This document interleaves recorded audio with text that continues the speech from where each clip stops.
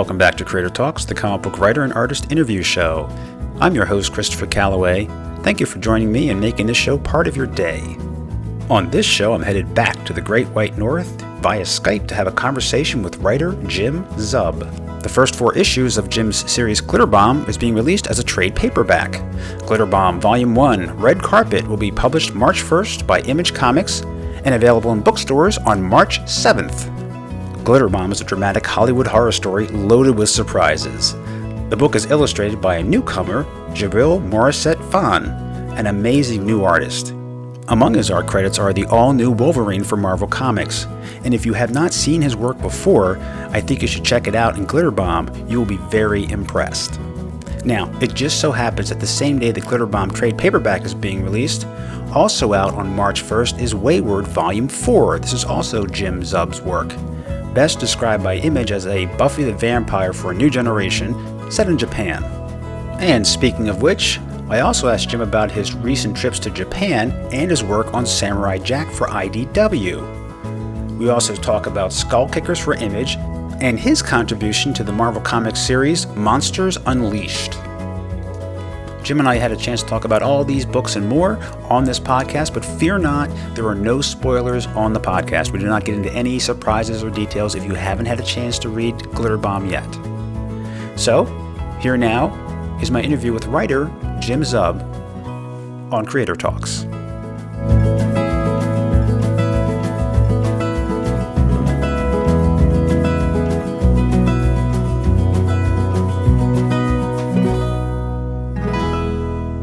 How are things in Toronto? Not bad. A little wet and chilly, unseasonably kind of weird weather. Like it's up and down all the time. Normally it's just straight out cold, but the world is all sorts of strange weather nowadays. So you sure just is. roll with it. Yeah, a lot less snow than normal. Where are you based? I'm based in Delaware. Oh, Delaware. Okay. Yeah, just like about 45 minutes from Philadelphia, and we had a little bit of snow today. We haven't had much at all. Unseasonably mild, eh? Yeah. So, Red Carpet, Glitter Bomb. Yeah. First trade's coming out. Yeah. We're super stoked for it. It's so weird because it's like time just feels like it's been flying. Like I feel like I just turned around, and we, Jabril and I have been plugging away on this thing, and it's been a while since there was just over a year between meeting him and then kind of getting the book out into the world, and now another like 6 months after that we're digging in and releasing that first trade, so we're thrilled about it. I would think it feels good. Yeah, it's nice. It's a good feeling whenever you've got that little collection to see, this is a milestone. This is what we've put down, and it just feels really nice to have that in front of you as a real concrete physical thing. It's just the best feeling. And I still get that excitement whenever I see one of my books. It's just such a nice feeling to work with great people and to put together something that you couldn't do alone, Yeah. Yeah, tell the audience about the book. I read it, and it's a horror book. It's a Hollywood horror book, but give us the pitch on that. Well, it is. So it's a Hollywood horror tragedy. It's sort of it's a bit of a dissertation on fame and failure using Hollywood as our object lesson. The main character is named Farah Durante. She's an actress, a middle-aged single mother actress who has struggled in her career and sort of come up against this sort of glass ceiling that you find in Hollywood, where once you're no longer a young, pretty thing, but you're not old enough to play someone's grandma, you just sort of get blanked out of Hollywood, and you get blanked out of that sort of system. And so she's had a lot of difficulties in her time and has struggled the whole way, and it sort of reached a boiling point for her.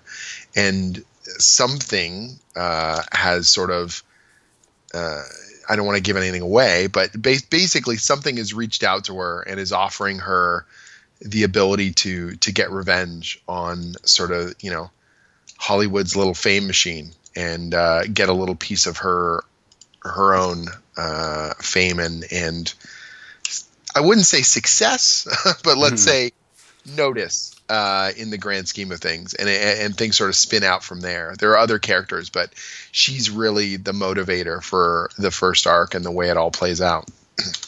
And without giving anything away, and we see this in the title, this is volume 1, so you do plan to do more. Yeah, so we're doing like a series of mini-series. So each one connects to the other and has a continuing story, but the plan is that each one can also kind of stand on its own, that we focus on a different character and a different sort of element of the story as it moves forward. But the idea of fame, and really one of the concepts that sort of was the germination of the whole thing was, Hollywood as a concept tends to sell that 1 in a million. They tend to sell the hero of destiny and, the very special person that's like, core to a lot of fiction, particularly the kind of Hollywood movie fiction.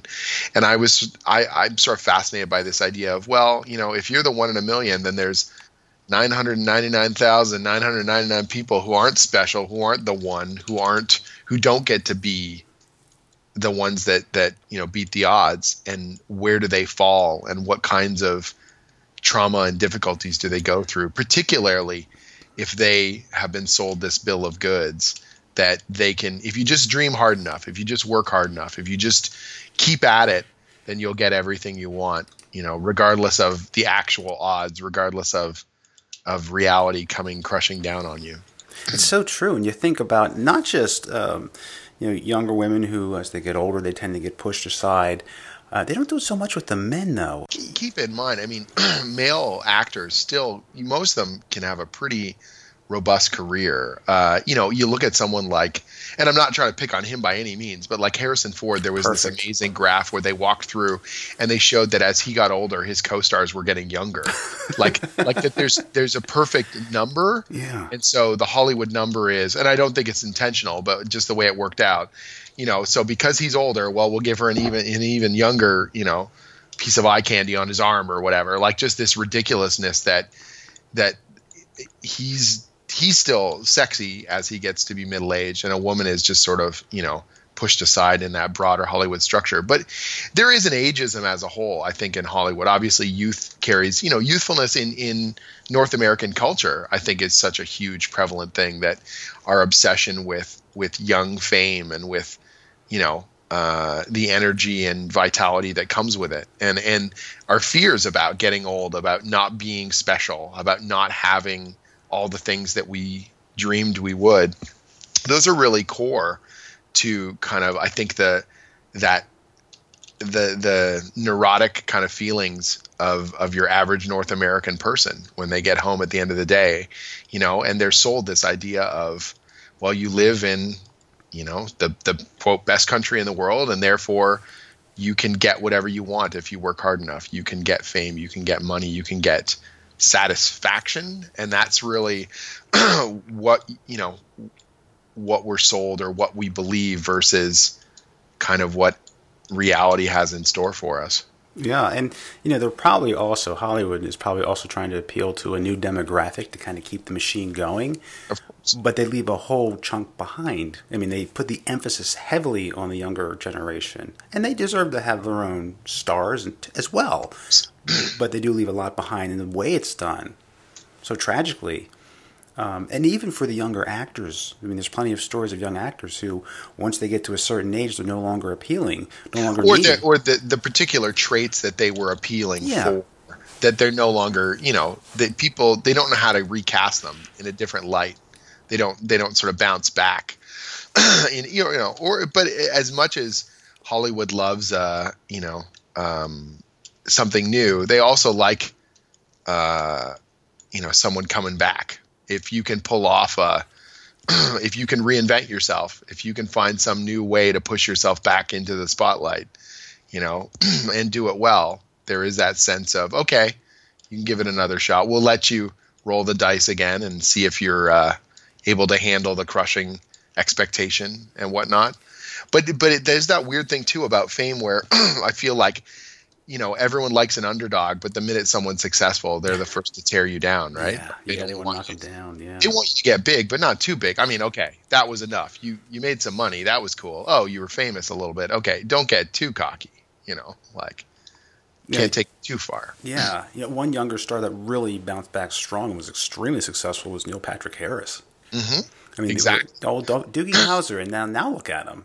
Right, but this is an interesting sort of thing where, again, even that's that weird 1 in a million where the vast majority of people, they don't get their shot, or they don't even realize that it's passed them by, or all those different elements of it. And so it was really, for me, the germ of the story was sort of building off of some of my own fears about failure and about those sorts of things. And then Hollywood just seemed to be this really fertile ground to explore it, that it had such the stakes were so clear, and the idea of our obsession with fame is so much clearer in a TV movie kind of acting Hollywood concept, that it just seemed like that was the right place to explore those ideas that I was thinking about. Yeah. Glitter Bomb, and the story was great. The 4 issues were collected, 1 through 4. I really enjoyed it. Thanks. I missed it the first time around, so when I read the trade, I was like, whoa, how did I miss this? Because I like this kind of story, a little bit of horror, a little bit of Hollywood. And one thing that really impressed me was you had some additional material in the back of the book by Holly Hughes from XO Jane. Right. And the first essay is from XO Jane. Okay. And the other ones are original material she did just for us. Oh, nice. Yeah. So, interesting story about that. So Holly Rachel Hughes is a former Hollywood producer. Now she lives quite far away from Hollywood, and she is an author, and she's just out of the whole fame thing whatsoever. But when I was doing research, I wanted the Hollywood elements to feel really grounded, because we were going to have this supernatural element to it. I wanted everything else to feel like it was set in our real world. And so I was doing a lot of reading up on these things, like how casting works or how movie production really functions, just so that there wouldn't be any glaringly ridiculous stuff in there, trying not to just play into the cliches of how people think movies are made, and more into how they're actually, behind the camera, how they function, how film crews function and whatnot.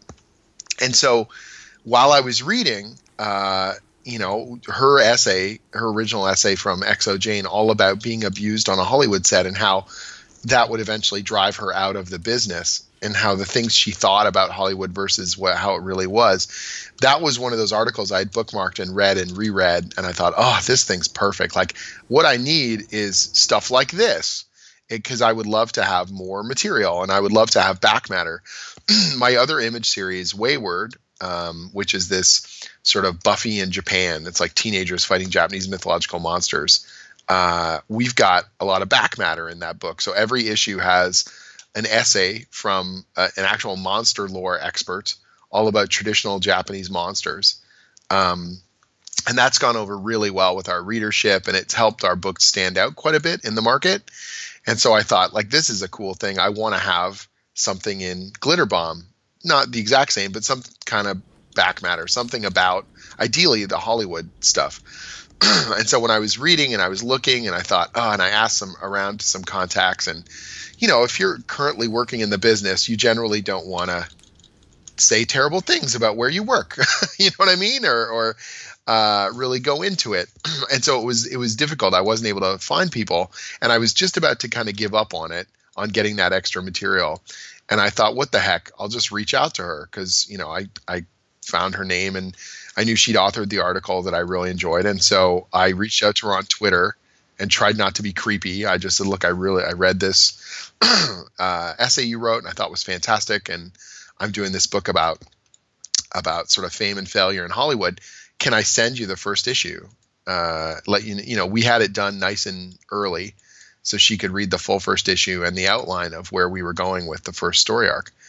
And thankfully she responded and gave it a read and really, really enjoyed it. And so that kind of got my foot in the door, that we started talking, and we got on Skype and we just chatted back and forth. And I asked her originally if I could just reprint that article, if she had the rights to it, and she did. So I paid to reprint that article in issue 1. And even before the issue was released, I had sent her 2 and 3, and she loved those as well. And I sort of, broached the idea of, do you have other stories you want to tell, or things that would fit well with this? And so we worked out a deal where she put together 3 brand new essays for issues 2 to 4, sort of building off of, stuff in that first essay. And I'm really happy that, like, the essay in issue 4 comes back around to the material from 1. So it has a really nice circular structure, and it feels very cohesive in terms of encompassing different aspects of her career and thoughts and fears and the difficulties that she had in the business. And I think it adds a lot of gravity to what we're doing in our fictional story. And those are all true stories? Yes, wow. Absolutely. Because there was a well-known actor mentioned in that. Yeah. And I was like, they were fascinating. I started to read those late at night, and I was just like, I'll just read a little bit. I'll read one of them.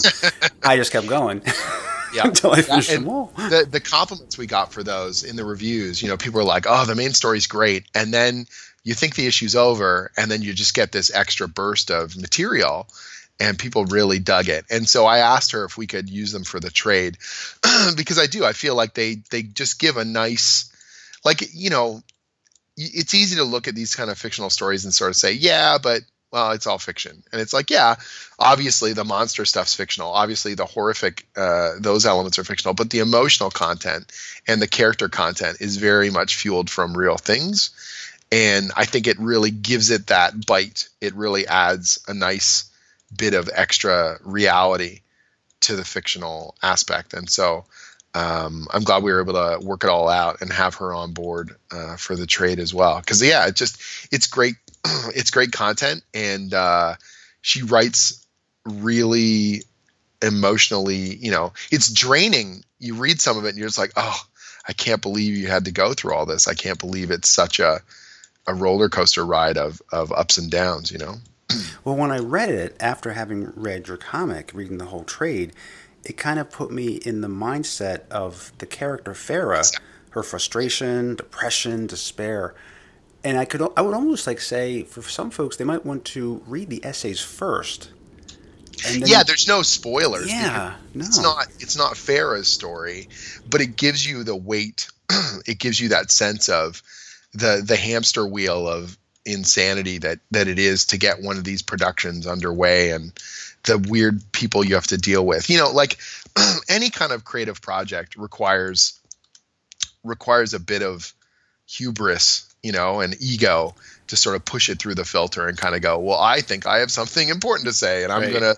And when you get into Hollywood, where you're talking tens of millions, sometimes hundreds of millions of dollars, well, I think I know better than everyone else. It's like this weird, self-perpetuating, I don't know, not insanity, but just, that you have to believe in it so much in order for it to happen. But how many people are deluding themselves? How many people aren't going to get those opportunities, but they still have to have that same mindset of, oh, sure, this will be the part of my biography where I tell everyone everything bad happened until it was good. You know what I mean? These are the hard times that I'll look back fondly on, and not realizing there will never be the highs that you hope there were, that's one of those things. That was what really fueled the series for me, was this idea of, I had some setbacks, some creative setbacks and some personal difficulties. And I sort of looked and I said, haha, this is the funny low moment before the highs to come.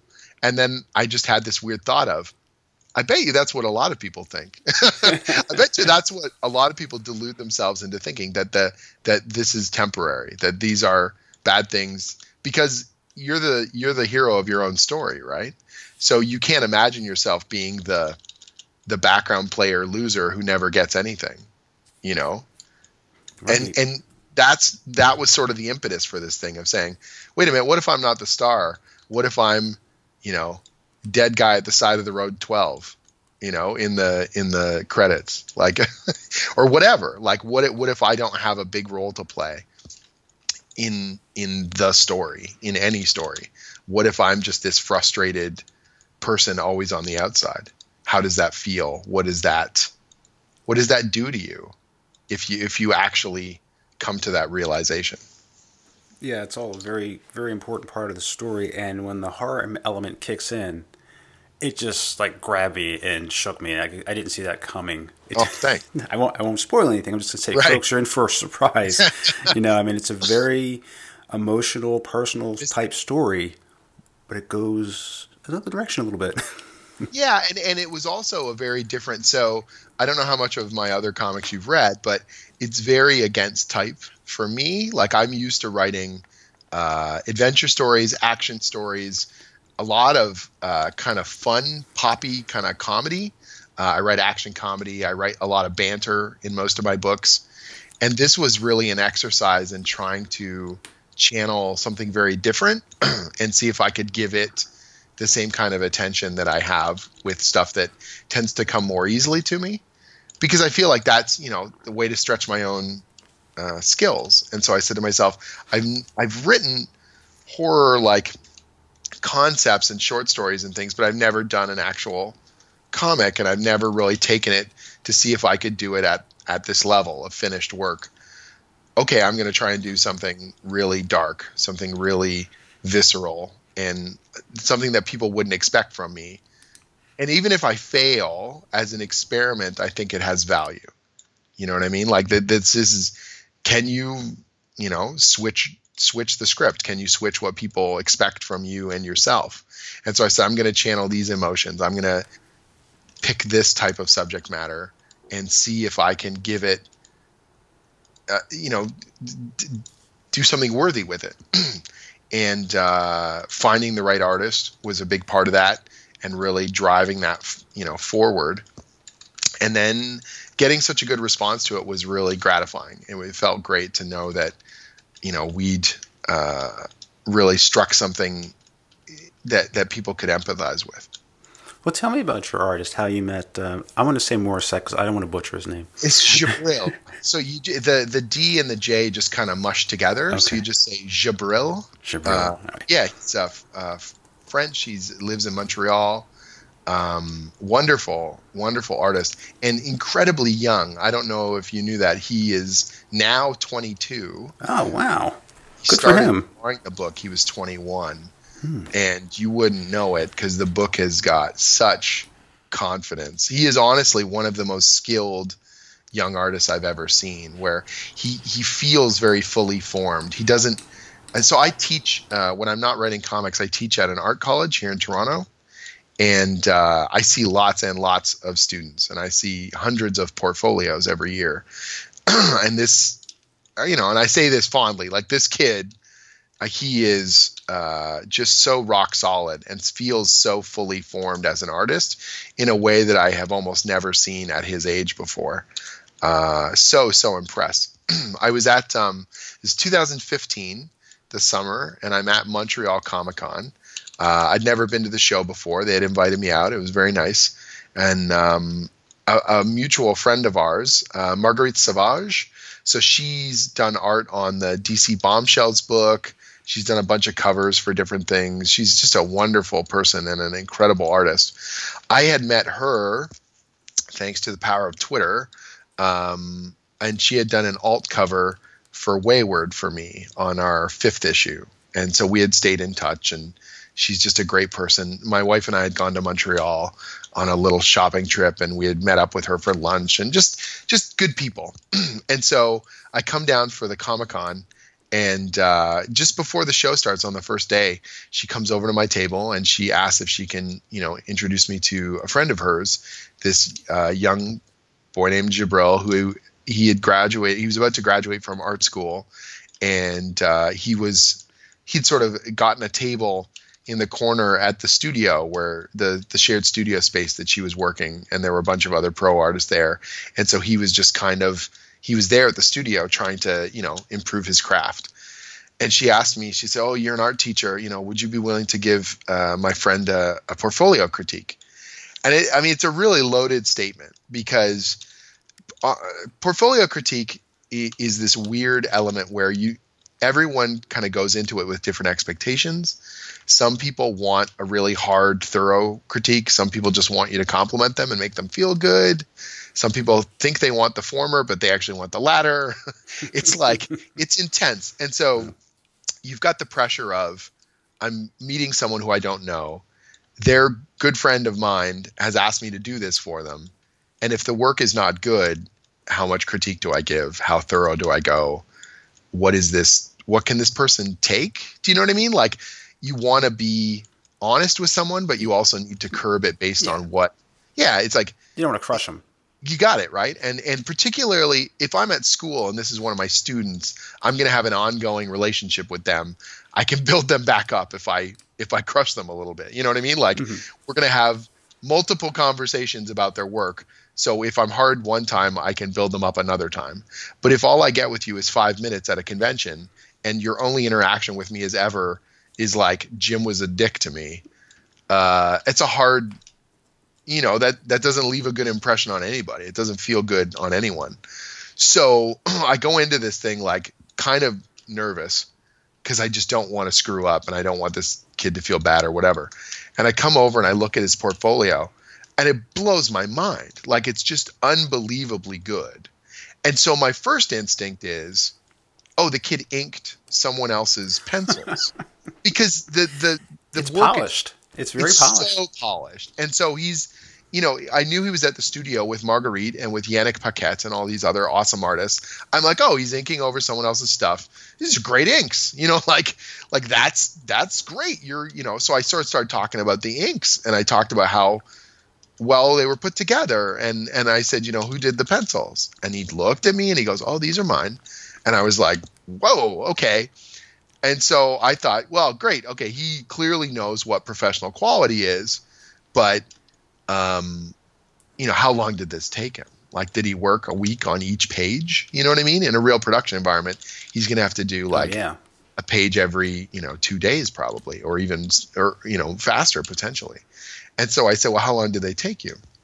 And he goes, I can do usually a page or two a day. And I went, okay, don't lie, because if you do, someone's going to hold you to that. If you tell an editor an unrealistic deadline, they will hold you to it, and then you will look unprofessional when you can't deliver. And he laughed, and he was like, no, I swear. and Marguerite was like, no, he really does. I watch him do it. And I said, okay, well, here's my critique. We should do a book. That's my critique. You want to do a book? I know people at Image. I really love this stuff. I think that you've really got something here, and I want to be the first person to collaborate with you on something. And he was just blown away, and Marguerite was thrilled, obviously. And we started talking from there. And so I had to wrap up a couple other projects and things I was working on. But within a few months, we had started developing. I had Glitterbomb sort of in my roster of ideas. I've always got like a little, a folder full of scrap material and brainstorming and things I want to develop. And I was pretty sure that was the one, but I sort of sent him a little, kind of like little mini pitches, like 3 or 4 sentence kind of overviews. This story would be about this story would be about that. And I made sure Glitterbomb was on the top of that pile. And he really attached to it like I hoped he would. And so that really was the impetus to take it from the back burner to, all right, let's do this thing.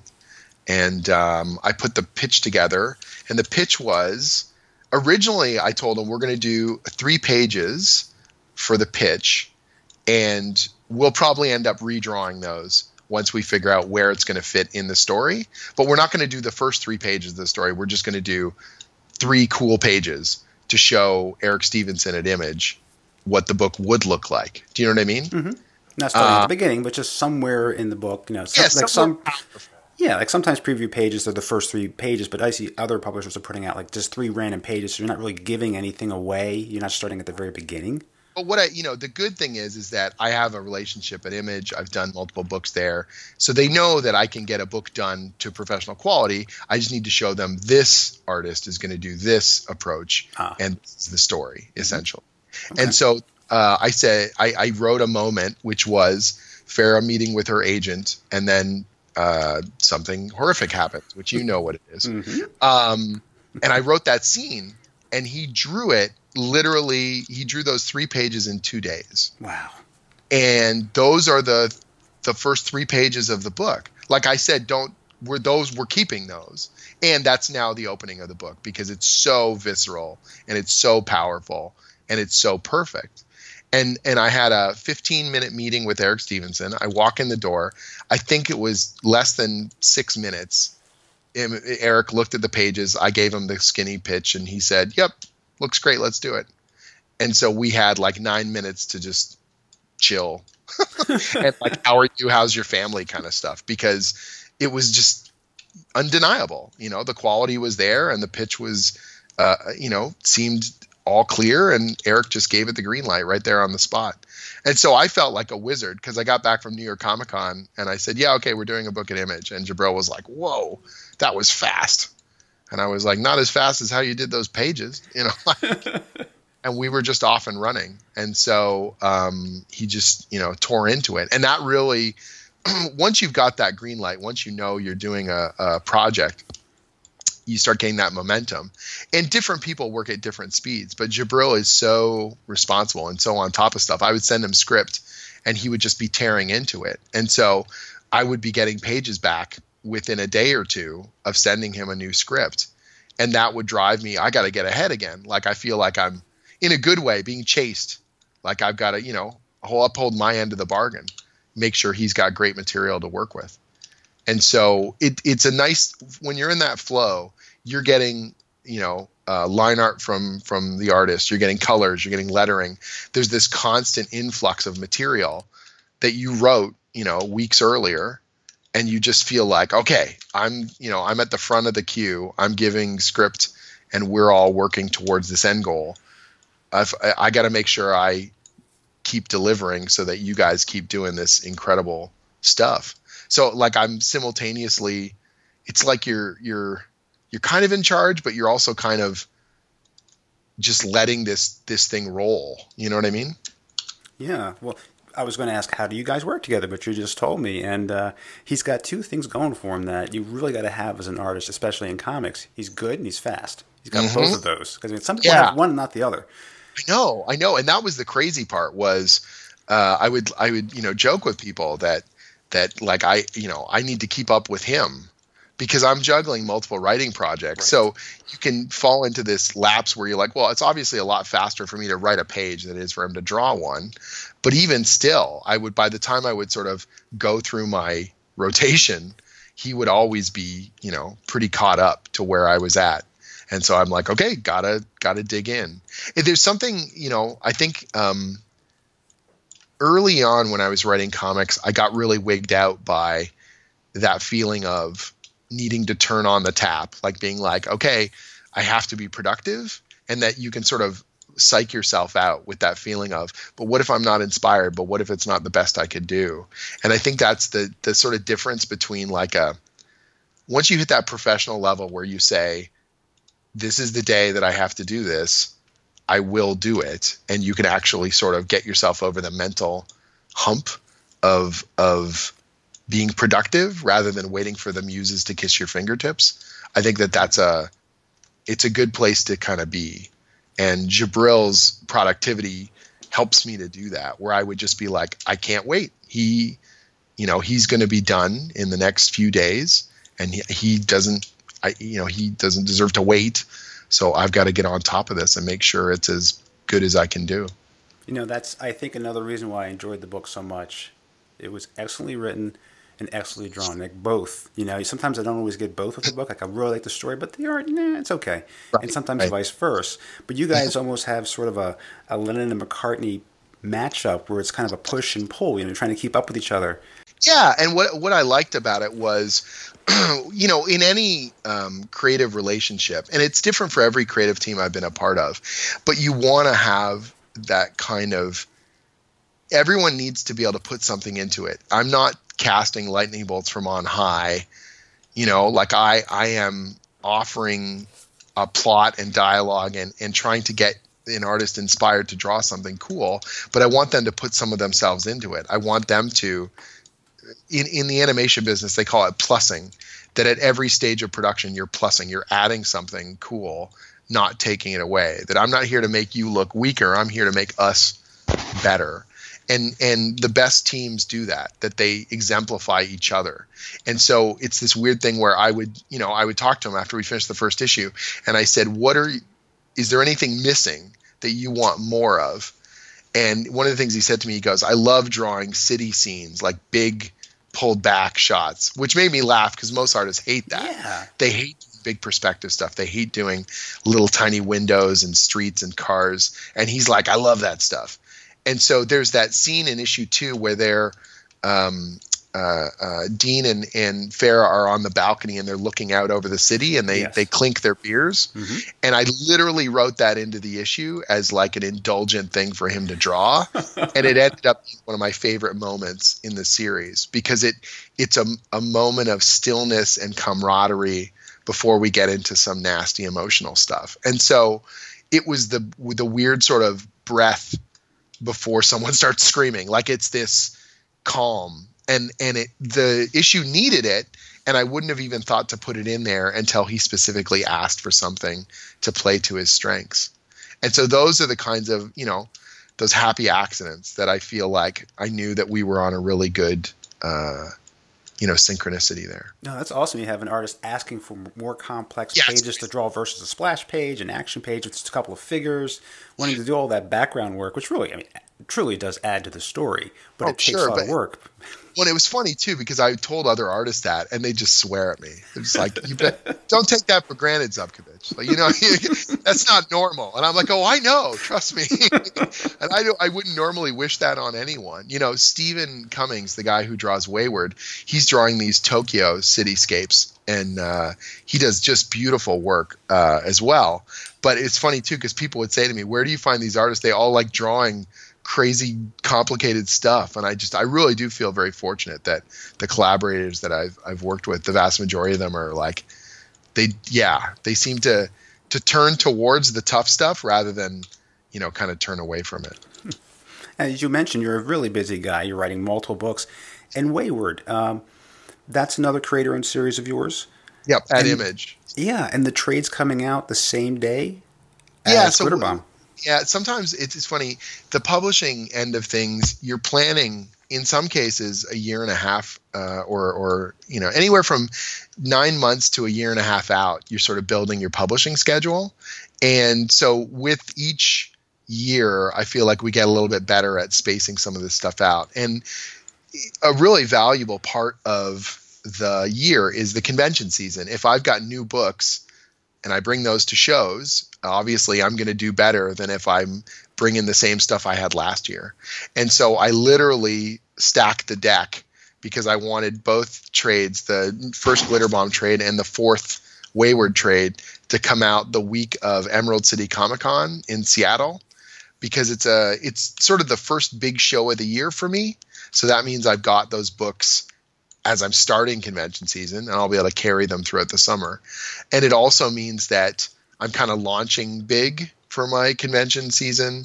And just selfishly, I love having them at that show. It's a great show. It's a great crowd of people. And so I kind of built the publishing schedule for them backwards from March to make sure that we would be able to deliver those books on that date. Smart. Yeah, I like that. So it's nice. It's nice to have those goals in mind. It was funny. Steven lives in Japan, so we jump on Skype every other month, maybe. We used to do it every month, but now we're pretty crazy. So every other month we'll jump on Skype and we talk schedule. And last night I was talking to him about like 2018 and all this stuff, and his head was just swimming. And I said, no, it all works because we're going to do this and then this and then this. And he was like, okay, like I trust you. Just tell me the deadlines. And that's sort of my part of the equation as well. With a creator-owned book, I'm not just writing it. I'm trying to sort of project manage it as well. Which came first, Glitterbomb or Wayward? Because that's on issue 20, just came out. Oh, yeah. No, Wayward came out in, I hope I get the dates right, 2014. Okay. Late 2014. And then Glitterbomb launched 2016, last year. So, Wayward Book 4 is coming out. And that's been a ton of fun to do. And Glitterbomb's my third Image book. The previous one I did to those two was a book called Skull Kickers, which was a fantasy comedy. So very, very different than both of them. And it's sword and sorcery, or a sword and sassery, if you will. It's good fun. And that's sort of like, that was what people kind of knew me for, was this kind of action comedy sort of element, or sword and sorcery stuff in particular. And both Wayward and Glitterbomb have worked well to, I think, sort of show people I've got a bit more range. And you said Wayward is basically, at least the first arc was Buffy in Japan, but you went another direction. The next arc dealt with a generation divide in Japan. Yeah, so we started off, I wanted a really simple hook, and the hook was teenagers fighting Japanese supernatural monsters. I love, they're called yokai in Japan. I love yokai stories, and I love Japanese myths, and Steven and I developed the series together from the ground up, basically just playing into a bunch of things we really loved and just going for it with gusto. So he wanted to do a story set in Tokyo. I wanted to do a story about modern mythology, and we both like yokai stuff. So we're like, all right, let's do this. And maybe no one will like it, but we're going to do it and see what happens. And thankfully we found a really cool audience that loves it. And so we started digging in and making this book together.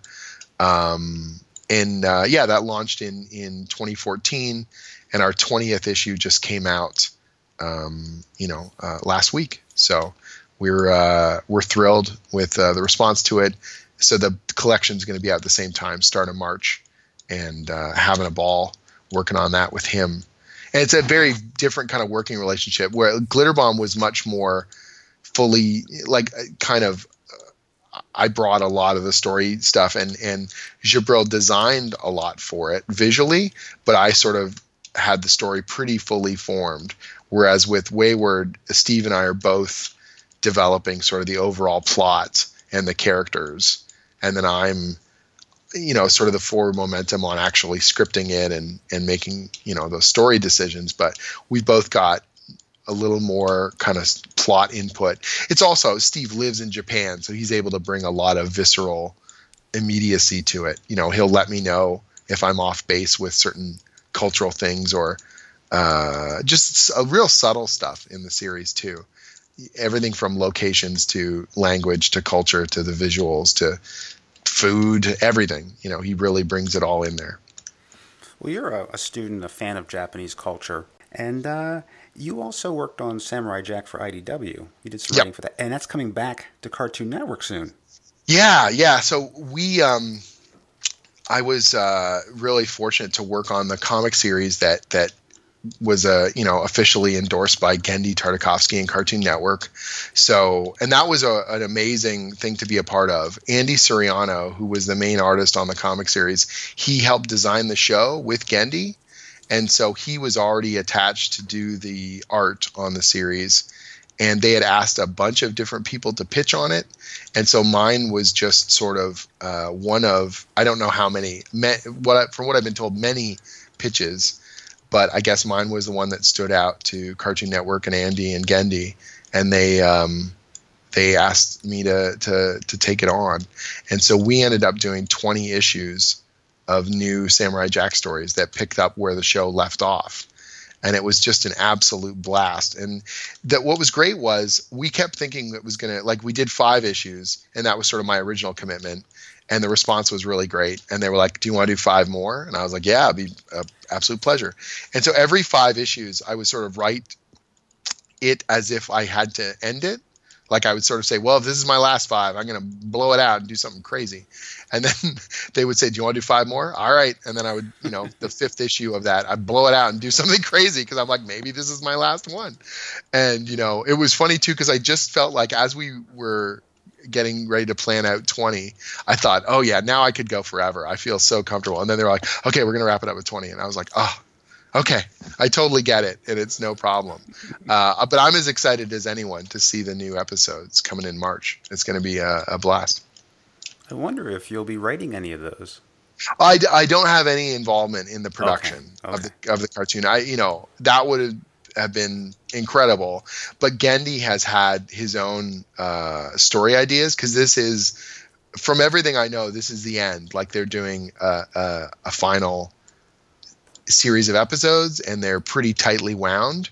Okay. And so this wasn't something where they were looking for outside input. Like Genndy is developing this personally from the ground up. And so I'm very, very honored to be, even remotely involved with the property and to help keep the series visible as they were transitioning to make the new stuff, and that's really that is the best, just such a good feeling. And the response we got from fans that really, really loved the comic and that felt like we did it justice. And, for a series that the animation is so core to what that series was, the way it moves and the music and the voices, and we had to try and make that work on the still page, and that that people felt like we did it right. That means the world to me. No, that's great. And I'm glad it's coming back for another season, even if it's the last one to kind of wrap things up, because when it ended last time, it didn't end where they wanted it to. No, not at all. Right. From what I know, the team, financially the series was always on sort of rocky ground, and they had that chance to do the Clone Wars cartoon, the Star Wars one. Yep. And so the production crew moved over to that, and they spent way more time on it than anyone expected. And it was like the band broke up. It was like as Clone Wars was going, people left and moved on to other projects, and all of a sudden it was like Samurai Jack just moved further and further back in terms of when they were going to be able to do it, until all of a sudden everyone's careers are in different places, and you don't know when you're going to be able to make it a priority again. And then all of a sudden Gendy's doing Hotel Transylvania, and he was supposed to do Popeye at one point. Like other opportunities present themselves, and you've got to try and balance it all out. Now, since we're on the topic of Japan, you not too long ago took a trip to Japan. Yeah, and yeah. I would love it if you would share some about it, because I've always wanted to go there. I don't know when I ever get the chance right now with kids and everything, but I'd love to know, what it's like. It's incredible. So I've been to Japan 7 times. Oh wow! Look at you. Yeah, I used to work for the Udon Studio, which a group of artists based here in Toronto that do artwork for video games and toys and comics and movies and all sorts of stuff. And so originally I was working as a project manager and art director there. And so my boss would go to Japan if he could, twice a year. And so I went a few times with him on business trips and loved it. Just an incredible experience, but didn't get a chance to do a lot of touristy stuff because we were always, we were on a timeline and we had to do business and whatnot. And so the first time I was able to go kind of for fun, there was a group of us that went. It was soon after I got engaged. A group of my friends were going for, one of them was going for business stuff, and the rest of us kind of piggybacked on his trip, and we turned it into this like bizarre, almost like a bachelor party that lasted a week and a half. Like, it was just crazy. It was great. We had a wonderful time and got, just bonded and all that kind of thing. The next time I went was with my wife, and we went for our honeymoon just over a year after we got married. And that was wonderful, great trip. And we really both wanted to go back on a longer basis, something more extensive. And so the germ was sort of put into place there after our honeymoon, where we were like, okay, next time we come, we're going to go for a while. Like, we want to really get into, like, see more and not just casually sort of skim the surface. And doing Wayward gave me the opportunity that if I go, I can write off part of the trip's expenses as research, because it is. And so we planned for over 2 years, we had planned this sabbatical trip. My teaching schedule had opened up over last summer. And so there was the opportunity I would be able to get away. And so we went for 6 weeks. So we stayed in Tokyo for a month, and we had sort of like one of these corporate hotel apartments for a month. And then we toured around to multiple stops. So we went to, Kyoto, and we went to Osaka. We went to Kinosaki, and we went to Okunoshima, which is the infamous, what they call the Bunny Island, which was really amazing. We just went all over the place. It was so great. And it was this weird feeling where we were hitting so many different locations that it just sort of felt kind of normal. Like, being in Japan, we breached that weird barrier where you don't feel like you're home, but you also feel like this is all very familiar now. especially Tokyo. We were able to really get into a nice groove there, where you're not on vacation that every day has to be tourist stuff, but we could have down days where we're just like, oh, it's raining out. Okay, let's hang in. Let's watch a movie and then walk through the park or go to the mall, or like you don't feel like every day has to be the ultimate tourist experience because you've got 40 more days, you know what I mean? And so that was kind of a really nice feeling, was feeling like we weren't in a rush, like we didn't have to hit everything all at once. We were in Osaka for multiple days as well. And so the first day there's that newness of it and we're all running around and taking it all in. And then you just eased into this nice feeling of, oh, this is a really nice place. Let's go back to that bar, or let's see this area we haven't gone to before. Let's take our time. And so that was it. We both just thoroughly enjoyed it. And it really gave me a greater appreciation for stuff that, although I had done research and I had put it into Wayward, to really internalize some of it and feel like, okay, when Steve tells me about certain cultural isms that I've read about and he's sort of giving me a little bit more information on, and now I'm kind of seeing it firsthand, or I'm kind of experiencing little bits and pieces of it, it feels that much more visceral to us. And, the hospitality was wonderful. The food is wonderful.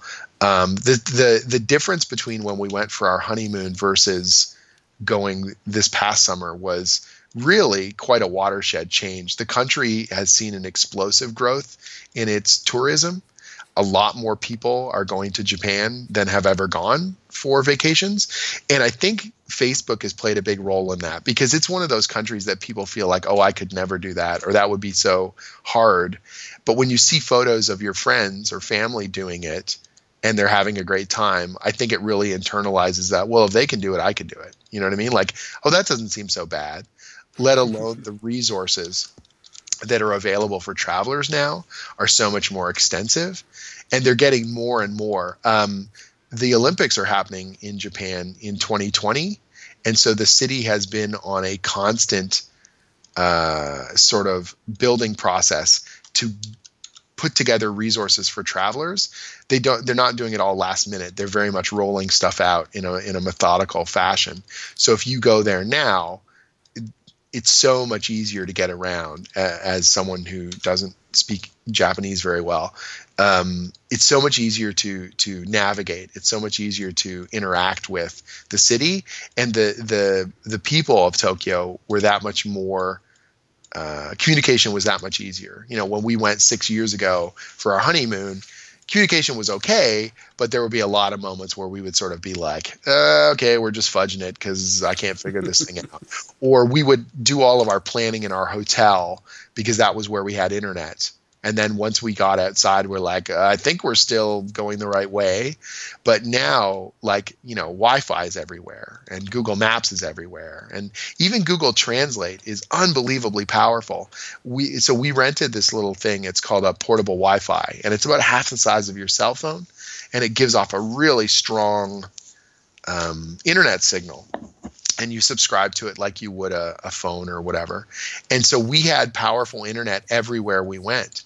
So I can just on the fly pull up a Google map and figure out where we are. Or my wife had made custom Google Maps with overlays of tourist spots or shopping places or restaurants that she had read about. So if we were ever bored or we were in a neighborhood and we didn't feel like we had a direction, we could just pull up a map and she'd go, oh, we go 4 blocks this way and there's this cultural thing that we wanted to do. She even shared those maps online, and some of our friends have downloaded them and used them because she was really methodical about her planning. Or Google Translate, you can actually take photos of kanji or hiragana or katakana, and it'll translate it on the fly from a photo. Wow. And so the translation's not going to be nuanced. It's not going to be poetic.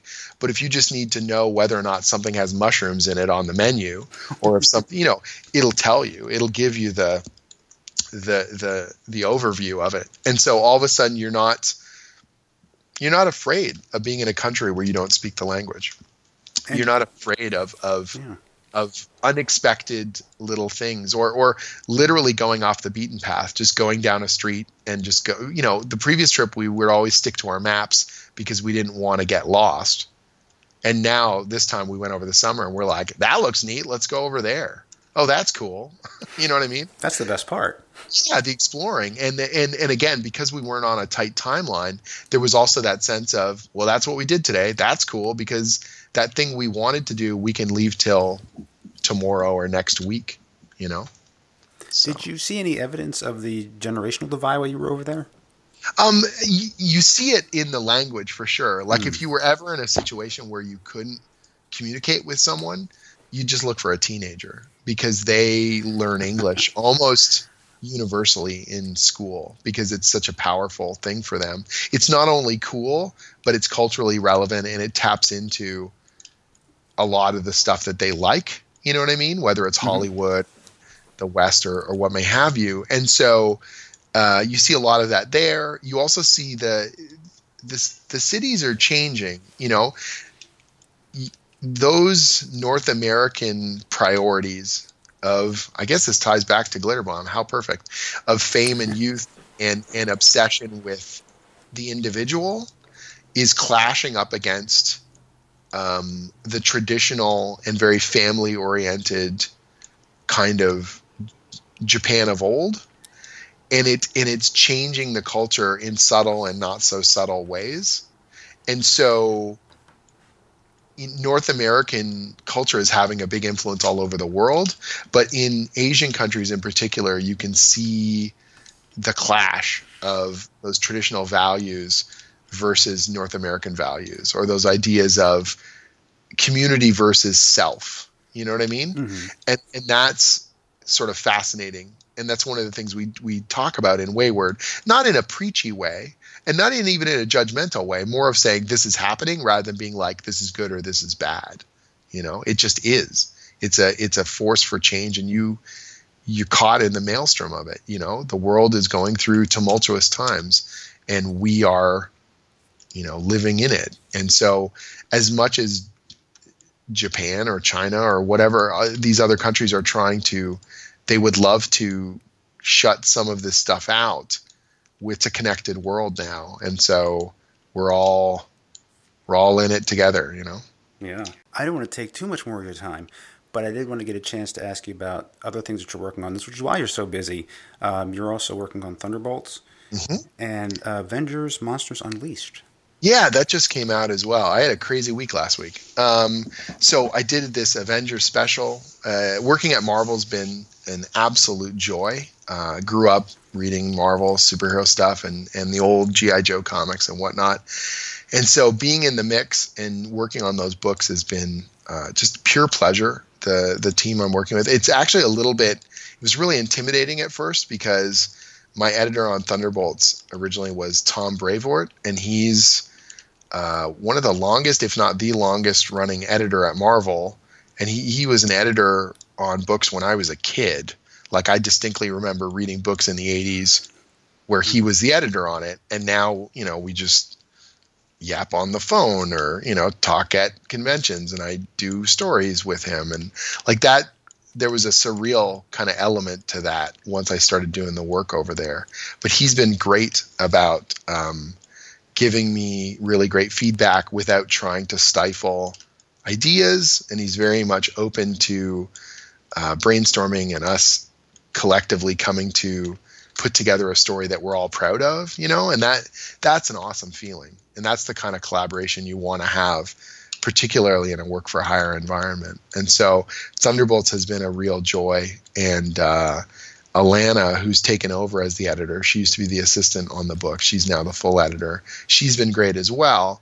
And so both of them, we've got a great working relationship. And when the Monsters Unleashed stuff was sort of being pulled together, they asked me if I wanted to be in the mix. And Mark Waid is doing the main Avengers series, and his schedule's just packed. And so he bowed out on doing the special, and they asked me if I wanted to pick up the torch on it. And, you know, it's the Avengers. Yeah, I'm there. You know, so had an absolute ball working on it. Oh, you're living the dream. Yeah, it's been a lot of fun. And, you know, from what I've been told, it's been well received, and the gang at Marvel seem happy with the work I'm doing. So I'm hopeful that there's going to be more good stuff coming down the pipe. Well, I'm looking forward to it. And just to circle back, We were talking today about Glitter Bomb, Red Carpet Volume 1, which comes out on March 1st in comic book stores. Also Wayward, March 1st. They're both coming out the same day.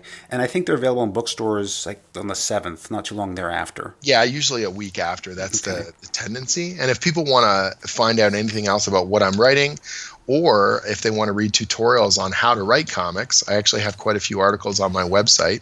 People can go to jimzub.com, just JIMZUB.com, and they'll get a pretty good rundown of what I'm up to, and also how to pitch a story, how to build a press list, how to structure a script, and what publishers are looking for. Excellent. Well, Jim, I really appreciate you spending this time with me to talk about Glitter Bomb and making my reading pile even higher now. Awesome. Dig in on everything. I have to read Wayward, and I have to go back and read Samurai Jack and Monsters Unleashed. It's all good. Just tell them I sent you. Jim, thanks so much. My pleasure. And that's my interview with Jim Zub. And just a reminder that Glitter Bomb Volume 1, Red Carpet, will be on sale March 1st, as well as Volume 4 of Wayward, also published by Image Comics. And I already have another interview in the can I think you're all going to be really excited to hear. It has wide mass appeal, and it harkens back to the days of 70s television and some of the superheroes we saw on TV, so look for that interview coming up very, very soon. And if there's anyone you'd like to hear on the show, either a writer or an artist in comics, drop me a note. There are a few different ways to reach me with comments and suggestions. One way is through Facebook at Creator Talks Pod. That's at Creator Talks Pod. Also on Twitter at Creator Talks Pod. That's at Creator Talks Pod. If you prefer email, you can go to my website. There's a contact form. You can reach me at my website, creatortalks.com. That's creatortalks.com. There you will find past interviews on video, written interviews, as well as my blog posts, which are tied to the podcast themselves, and they are also suggestions for books that I've read that you may like. This is neither a thumbs up or thumbs down type of review, a good or bad. It's just one man's opinion, something I found about the book that struck a chord with me, resonated with me, and I thought you might like to read as well, so it's for your consideration to add to your reading list. Now, I know you have a lot of podcasts to choose from and very little time to listen to them, and for taking the time to listen to this one, I thank you. For Creator Talks, I'm your host, Christopher Calloway. Until next time.